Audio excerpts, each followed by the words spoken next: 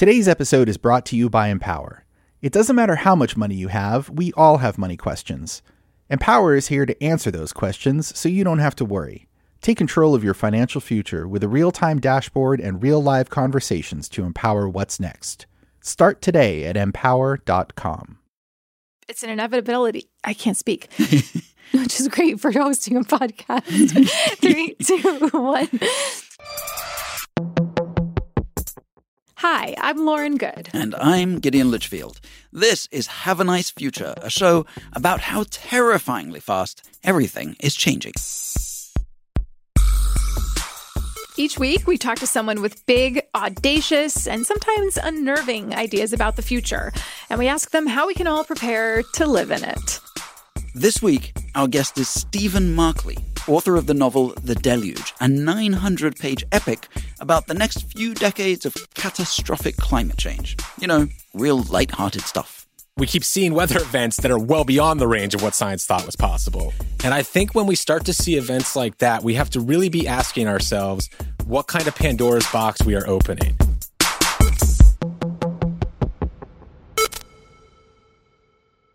Okay, so Gideon, when you first came up to me in the newsroom a few weeks ago and said, hey, I think I'd really like to have this guy, Stephen Markley, on the podcast.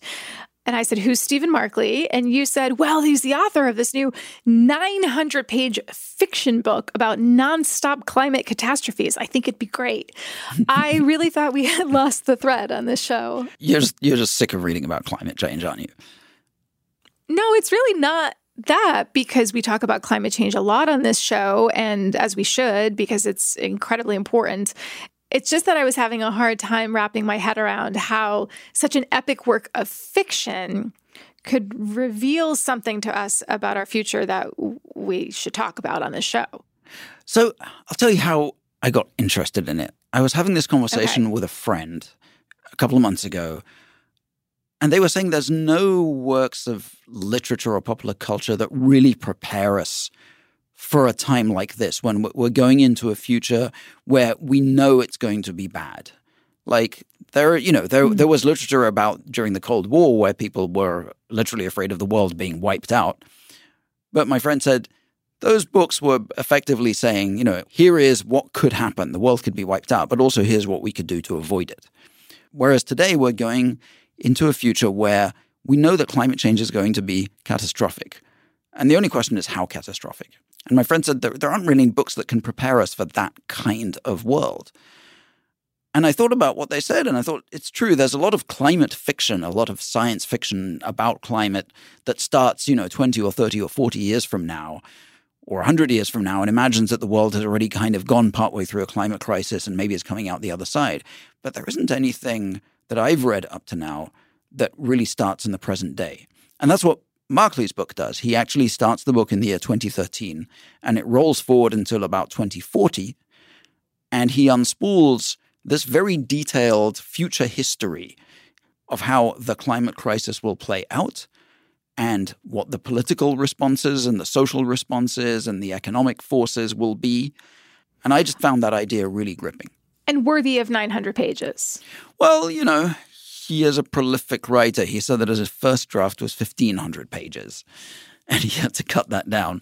But yeah, the thing that appeals to me about the book is that he really goes into detail. Like some of my favorite science fiction is the kind that isn't just about the science and the technology, but also says what's the political economy of the future, and what are the social forces of the future, and what's the ecology of the future, and really tries to weave all of those things together. It's very nerdy, but if you like that kind of detail, then it's really engrossing. Okay, I'm intrigued. Let's say that you're a person who doesn't regularly read science fiction, and I'm asking for a friend. A friend with the initials LG by any chance? Because I'm definitely not going to reveal myself on a Wired podcast I co-host as not a reader of science fiction. But that is not me. This is like the time I had to admit that I'm not that into gear. Wait, or when you didn't know who Beyonce was, but let's not get into that. Oh my goodness, I'm still bowled over by that. So let's say that you are a person who's not super into science fiction. Will this book appeal to this friend of mine?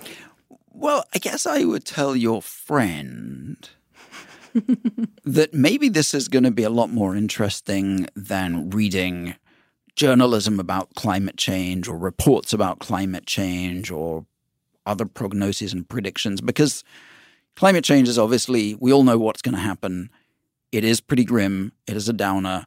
And we feel like, well, what else could we possibly learn about this at this point? And what I think Markley does really effectively is he sets the story against a backdrop of exactly the kinds of disasters that are going to play out based on the science. But he explains what it's going to be like to live in that world. It's not even really science fiction. It's just fiction that happens to be about the near future. Okay, I think I would add this to my Goodreads. I'm not sure that I would dive in right away, given its length. I was also sucked in, to be honest, by a kind of the ongoing horror of it all. I mean, it took me several weeks to read this book, and it was pretty hard going at times because he paints such a compelling and realistic and grim picture of what the next 20 years are going to look like that it's hard to imagine that it might look like anything different. And that's a pretty scary prospect. And so after reading it, I wanted to ask him how he put together a book like this. And also I wanted to try to understand how you stay sane after writing a book like that, because I was barely sane after reading it. And that's the conversation that's coming up right after the break.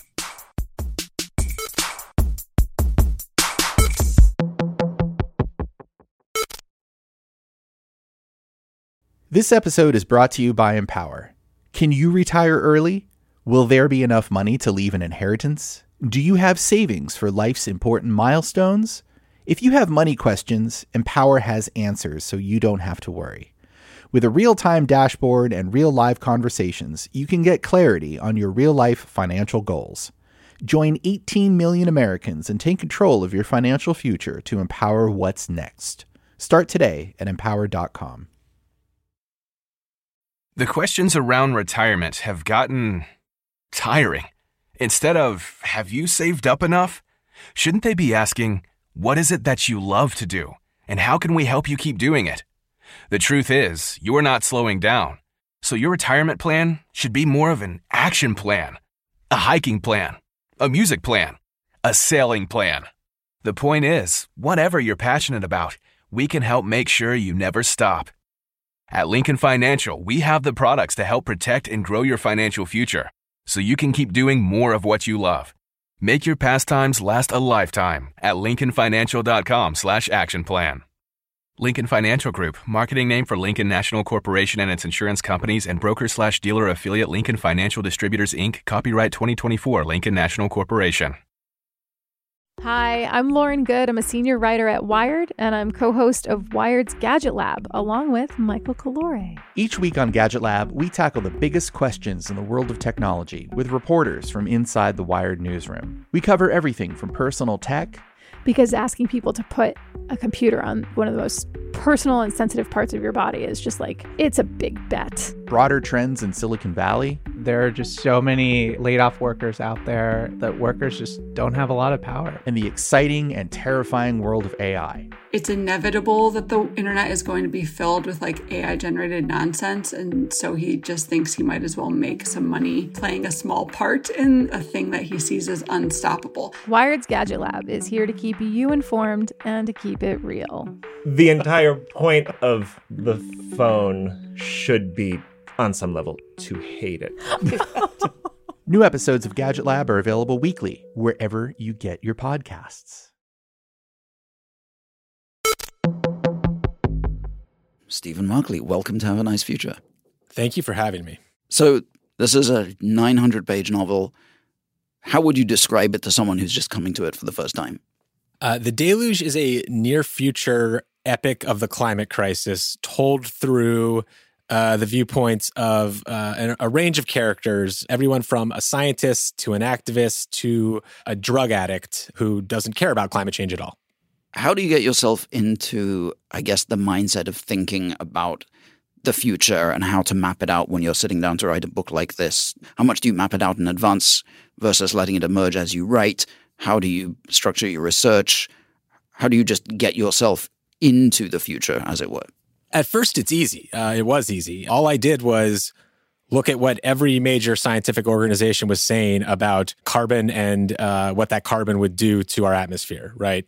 And so just looking at those projections, thinking about the events that would occur because of those projections, and imagining normal people like you, me, and everyone else living through it. At the base of our consciousness, all a novelist is somebody who's trying to explicate the human condition.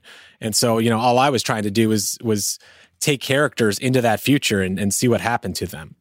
So it took 10 years from when you first put words to paper to when you submitted the first draft just on the eve of the pandemic in 2020. Oh, yes. A quick story about that. I turned in the very first draft. I didn't go out. I didn't see friends. I didn't do anything for 2 months as I hurried to turn it in. And that was in February, I think 28th of 2020. And so I had already self-quarantined for 2 months before we got to go through that delightful experience. So when everyone else had to quarantine, were you like, oh, I'm used to this? Or did it feel like your return to normality had been taken away from you? No, I nearly had a nervous breakdown. I was writing a novel about the unraveling of our civilization. And then it certainly looked like that was happening to me at the time. Yeah, that was an interesting year. The book is full of catastrophic weather events of practically biblical proportions. There's these dust bowls, there's a hurricane that basically wipes out the entire East Coast. How closely are those based on actual climate predictions and modeling? Well, so for those, I definitely take the science to what I would say is the outer range of what we think is possible, right? On the other hand, we keep seeing weather events that are well beyond the range of what science thought was possible. Right. And I think when we start to see events like that, we have to really be asking ourselves what kind of Pandora's box we are opening. Yeah. You've talked in other interviews about how you had to get the zipper to meet is the way that you put the problem of making present-day reality match up with the events in the book. And especially since you were writing it over 10 years, that must have been a hard problem to keep the story on track with so much that was changing. Can you talk a bit about how you did that and how much did it change over the period you were writing it? It was a total nightmare of a problem. It was all the logistical difficulties of writing an epic 900-page novel about the greatest crisis to ever befall humanity. Plus, the first woman was elected governor of New York or took over the seat. That sentence in the book is wrong. I have to go find that sentence and change it. And it was just that problem multiplied, times a million. The one place where I think where it really needled me was Joe Manchin had said he was done with what became the Inflation Reduction Act right as I was turning in fourth pass, which is your last chance to change anything in a novel. And so he said that, and I was like, okay, well, this bill has failed. It's a nightmare for the planet. My future is grim, but at least my novel makes total sense, and I'll turn it in, and everything's good for me. Right. And of course, a few weeks later, he changed his mind, and the Inflation Reduction Act passed, and absolutely changed the trajectory of what is possible in terms of arresting this crisis.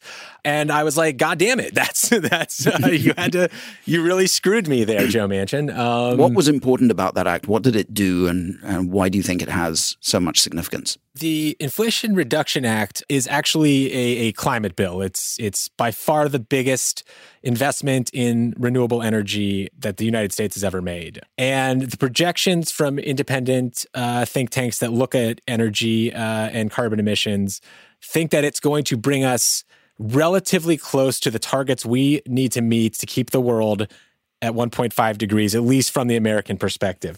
It's going to lead to the deployment of renewable energy at a massive scale.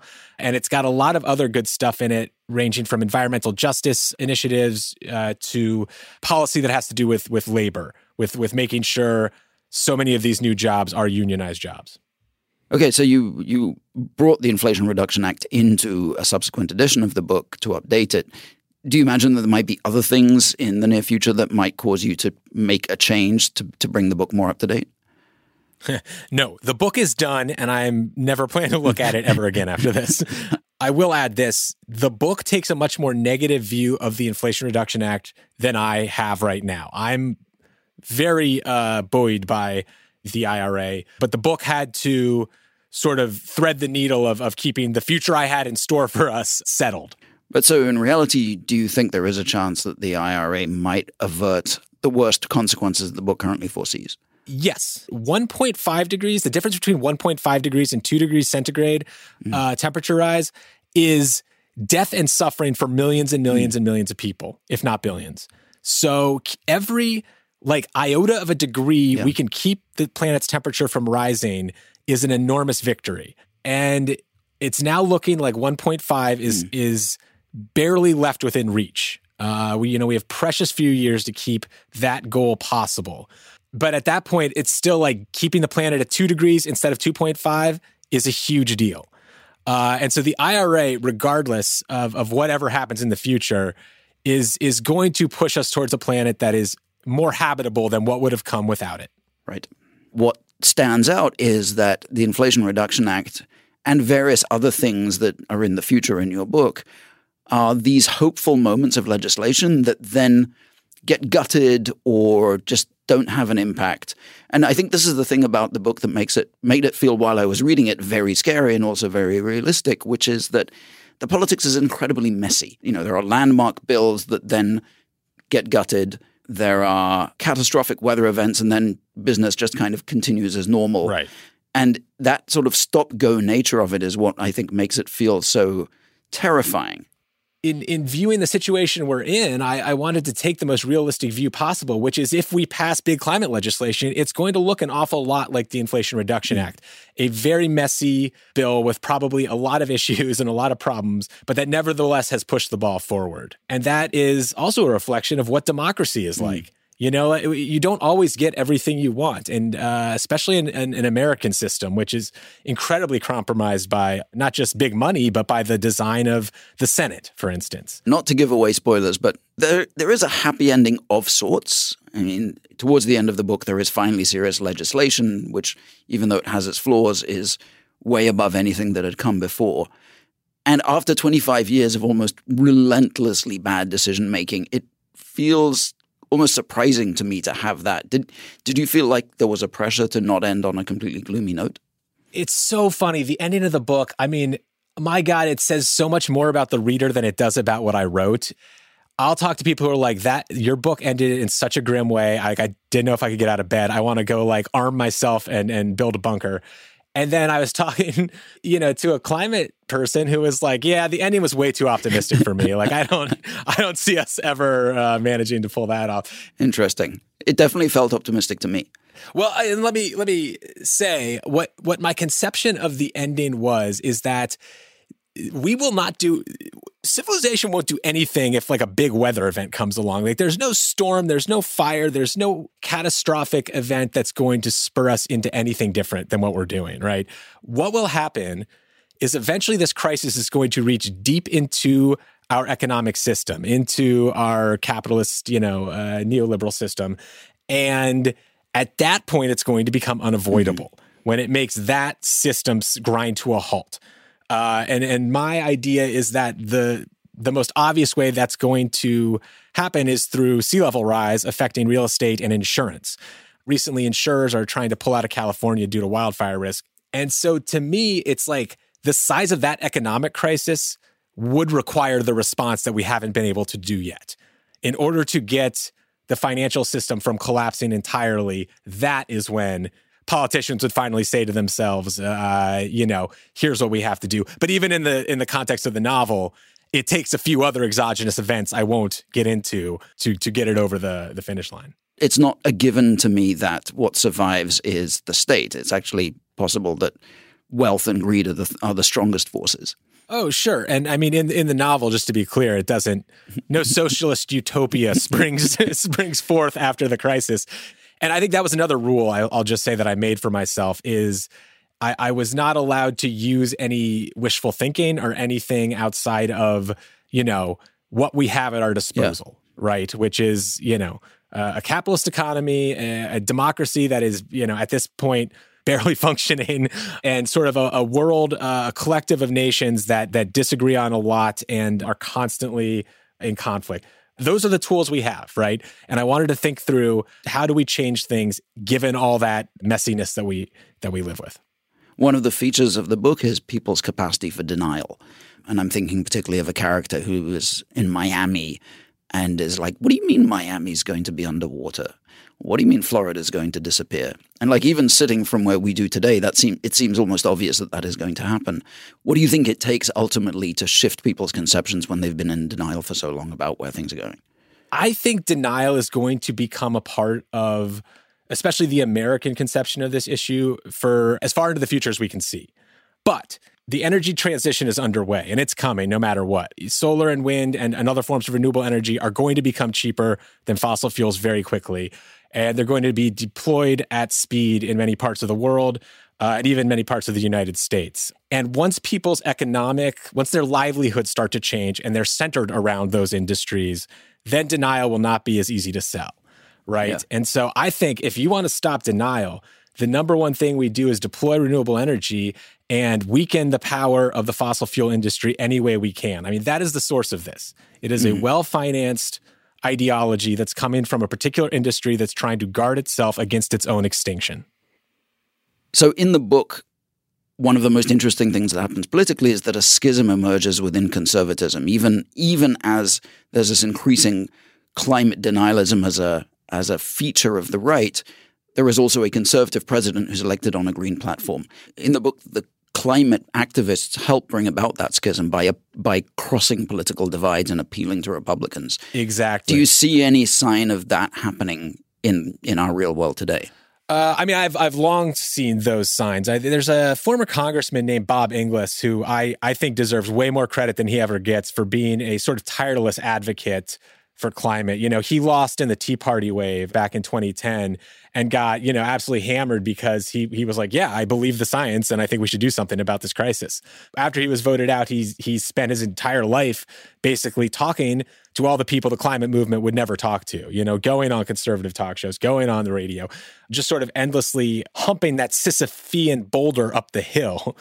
And I do think, and I get these emails and comments from people that there are more, especially young Republicans and young conservatives who don't have their heads buried in the sand on this, but they also operate within an ecosystem where, the mouthpieces and the organs of right-wing politics are so loud and so vociferous, it's really hard for those people to gain purchase. But I still think like as people's economic interests become more tied to the energy transition, that is going to begin to change. It's just a matter of how fast it changes. One of the central characters in the book is Kate Morris, this climate activist who is instrumental in helping part of the right accept a green agenda. How important is it, do you think, to have this figurehead for the climate movement? Other than Greta Thunberg, there isn't really that kind of figure at the moment. Do you think we need someone like that in order to push the climate fight forward? I just sort of, again, 2010, Greta was probably 4 years old or something. I just sort of figured that someone was going to come along who would become the corporeity of this movement. And that has a lot to do with the way media works, which is that having a figurehead, having somebody who is front and center tends to be the way our society organizes around, certain issues. Regardless of what the issue is, figureheads emerge who sort of carry the torch. And, Kate Morris was my conception of what that person might look like in the U.S. Not that I would predict that is who she would look like, but, you needed a charming, indefatigable character. You needed somebody who could reach people who heretofore have not been reached. And I think what's compelling about her is that she makes a lot of questionable choices in the book. She makes a lot of enemies. Yes. She makes compromises, but she's so devoted to the principles that she's fighting for that you nonetheless, I think, have a lot of sympathy for her as a reader. Yeah, I mean, that's I think, if you look through history, people who push forward enormous social change are first despised by the people who oppose them, and then despised by the people who adore them. It's this way in which people who can evoke passion can evoke the exact opposite just as easily, especially when they start to make the compromises necessary to push major change forward. Right. For me, having read the book, it's kind of hard to imagine an alternative future playing out. So for you, having written it, do you now feel as if you can't see it happening any other way, or do you still have a more open view about where the world could go. I think part of the reason I wrote it was to help forestall it. And part of the reason I wrote it is because I still think there's time. It's not too late. We still have decisions to make, and we have so much work that can be done. Especially given what's happened in the last 2 years of the Biden administration, I am more hopeful than I've ever been before. So we usually end with 2 questions. The first is, what keeps you up at night, apart from, gesturing broadly, all of this? Oh, just that little thing. Yeah. The scariest thing about the climate crisis is not the climate crisis itself in the near term. It's what we do. I truly believe that the solutions to this crisis provide the keyhole through which we build a better, more just, more equitable, more prosperous world. And yet the flip side of that is that if we don't do that, the future is incredibly dark and incredibly grim. And the politics that will arise as this crisis metastasizes are going to make all the horrors of the previous 2 or 3 centuries look like child's play, look like a walk in the park. If we don't arrest this crisis, we will find new levels of horror about what human beings can do to each other. And the second question, where does optimism and hope come from for you? In 2020, everybody went out and voted, and we elected a, run-of-the-mill, white guy, Democrat president that I couldn't have been less excited about. And yet, I think what his administration has produced has frankly shocked me, given the constraints that were put upon it by, the makeup of the Senate, various other political factors, et cetera, et cetera. And so I sometimes get a little frustrated with my, friends who are like, well, we need a revolution. We need to do this. We need to do that. It really, if everybody just went out and fucking voted every election, we would be in a much better situation right now. And so I really view this upcoming election as an enormous opportunity to push forward the absolutely urgent work we need to do on the only crisis that matters right now. So when I look at people's determination who have worked on this, and I'm not just talking about people chanting in the streets. I'm talking about the nerds, I'm talking about the engineers, the policymakers, the economists, the people who have really put in the work to thinking about how we do this. When I hear their determination, I myself find the energy and the motivation to keep going. Well, Stephen Markley, thank you for joining us on Have a Nice Future. Thank you so much for having me. It was a terrific interview.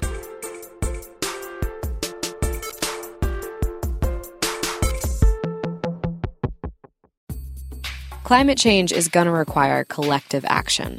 But how can individual actions make a difference? On a new episode of Life Kit, we're walking you through what sort of climate-friendly choices can make an impact in your life and the lives of others.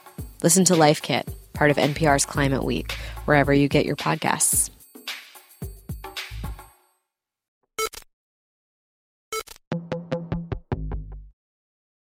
So first things first, Stephen really did almost have a nervous breakdown. Yeah, and I'm not surprised. As I said, I almost had a nervous breakdown reading it. I can't imagine what it was like writing it. And it took him 10 years. Yeah, that's it. That's dedication. That's a serious belief in what you're doing. It's a long time to have your head in these really dire reports and prognoses. Yeah, so think of all of the journalists that cover climate day in, day out and have their heads in these dire reports and prognoses all the time. And I think maybe the saving grace for someone like Stephen Markley is that he gets to tell a story that comes out kind of okay in the end. I thought it was interesting that he said that some people see his story as optimistic, his ending as optimistic, and some people see it as pessimistic, and that's a real litmus test. Right, it's a choose your own adventure in a sense. I was amused by what Stephen said when President Joe Biden signed the Inflation Reduction Act into law, that it really threw a wrench into his narrative. He was like, oh no, because the Inflation Reduction Act is actually a climate change act. And it just, I guess, changed the direction that this fictional world was headed in. And so he had to go back and edit that. Yeah, I mean, in his fictional world, things still get really, really bad after the IRA passes, even in his modified version of the book. And, I guess we today still don't know how the consequences of the IRA will play out or what other bits of legislation may or may not pass in the future. So I feel like there's still plenty of scope for being scared. Why do you think it is? Especially considering how much we cover climate change here at Wired. We have some of the smartest brains writing about climate change for us. Why do you think it is that this work of fiction or something like it tends to resonate more than the actual news, than the actual realities? You know, I come back to something that Stephen said in the interview. He said there's no storm, there's no fire, there's no catastrophic event that's going to spur us into anything different than what we're doing. And I think what he was pointing to was that, yeah, we can read about climate disasters on the other side of the world or even on our doorstep or even the ones that we're living through. But there's maybe a kind of frog boiling in water effect where we just get used to the fact that this is our reality. I think what's compelling about his book is that we still have, despite everything that's going on around us today, we still have trouble imagining what 10 or 20 years from now might look like. And there's something about putting it into fiction that makes it feel compelling and real. I can't even really explain why, because as you say, it is real to us today. Mm-hmm. Mm-hmm. It stokes your imagination, though. Maybe it stokes your imagination, or maybe it just says to you, yeah, you can't keep on ignoring this. It's going to keep on happening. This isn't yesterday's news or today's news. This is the next 20 and 30 and 40 years news. How does casting your mind this far into the future make you feel? It's a good question. I think it makes me feel some weird combination of empowered and disempowered. When you read a book of fiction that is this detailed, it's kind of hard to counter it with imagining anything else. And of course, you know, a book of fiction, like any other prediction, is likely to be wrong in many, many ways. But it lays out such a compelling narrative that it's hard to see how things might go otherwise. And that narrative is one which is very depressing for quite a period of time. But on the flip side, I say empowered because I feel like having an understanding of how that future could play out also prepares me better for it. To hark back to another podcast conversation we had recently, we talked to Noah Rafford, the futurist, who was also saying something to the effect that climate catastrophe is coming and we can't avert that. But what we can do is learn to adapt to it better and figure out how to operate in a world in which these kinds of problems are going to be given. So I feel like having read about what one version of what a world like that could look like in Stephen's book makes me feel better prepared for living in it. Honestly, it makes me feel pretty grim about the future. It paralyzes me a little bit. I don't know if it's the way my brain works. I don't know if it's the way I was raised. I don't know if it's the world we live in right now. And I don't know if it's the confluence of all of those things. But I tend to feel as though we're on this slide right now, and it's a downward slide. And I have moments of optimism and, of course, good days, but I have a hard time feeling really, really great about the future 50 years from now. And I try to live my life with a bias towards action, towards doing things rather than not doing things. And yet when I think too much about climate change and what's happening right now, I really do feel paralyzed. It's like I don't know how to help. I don't know what to do. I don't know exactly where to live. You've tapped into a really existential crisis for me, Gideon. Okay, so let me talk you out of it. What do you think would help you feel less paralyzed and less disempowered? What do you need? I think spending time with people who do have new ideas and who are optimists themselves is really helpful. I think spending time around young people who are really optimistic about the future and seem committed to building a better future make me feel a lot better. And maybe this is also why I don't like science fiction all that much, because it causes this anxiety in me. I don't necessarily find solutions in it. I tend to be that way with film and TV shows too. Like the moment that something really mystical or futuristic enters the equation, like here's like a dragon or, here's our post-apocalyptic world 60 years from now, I'm not as interested. I'm interested in the here and now because I'm very interested in the human condition and how people are working out our problems right now. The future does tend to fill me with this sense of dread. And I'm not quite sure how to fix that, honestly. So maybe there are different types of people. I mean, maybe I am someone who prefers to know the horrors that are coming because it makes me feel better prepared. And if I know that we're all on this train, then I can just think about what I can do given that the train is going where it is. And maybe for some people like you, it's safer and easier to focus on the now, which is absolutely legitimate, and say, what are the things I can do in my life in the moment? What can I do to make the world around me better right now? What can I do to make my own life better right now? That's as legitimate a way of approaching a scary future as trying to inform oneself about it, I think. Thank you. I mean, I do like to stay informed. I mean, it is what we do. We live in the news. We live in the information. But yeah, it's almost like when I'm on a plane, I'd rather not know the turbulence is coming. I'd rather just, there was a bump, right? But when the pilot gets on and says, we're going to have 30 minutes of severe turbulence coming up, I am like, oh my God, I'm gripping my seat.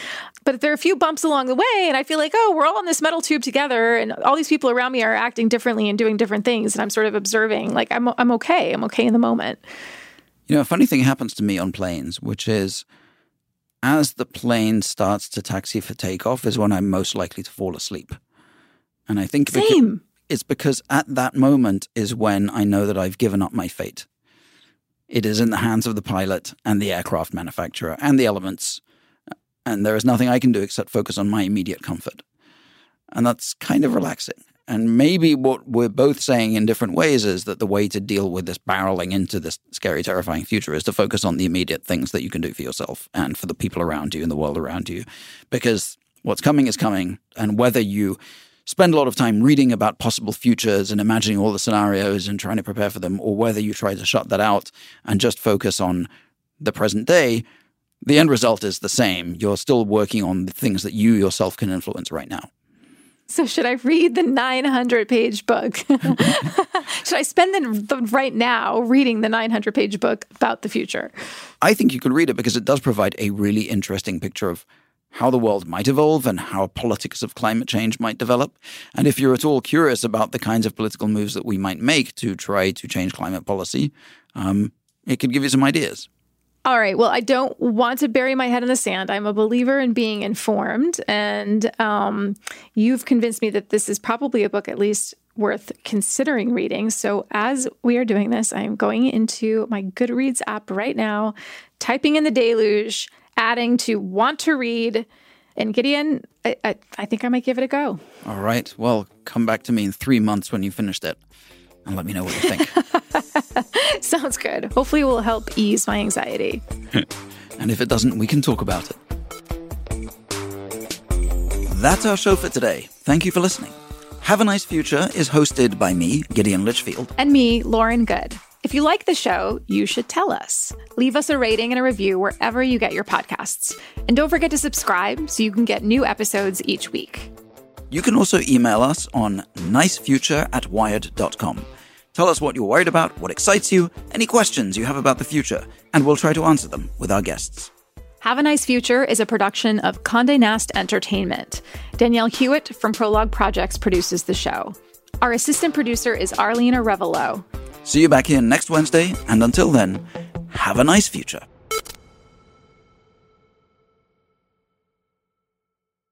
This episode was brought to you by Empower. Are you ready for life's important milestones? What will your retirement look like? Do you know your net worth? Empower can help answer your money questions so you don't have to worry. With a real-time dashboard and real live conversations, you can get clarity on your real-life financial goals. Join 18 million Americans and take control of your financial future to empower what's next. Start today at empower.com.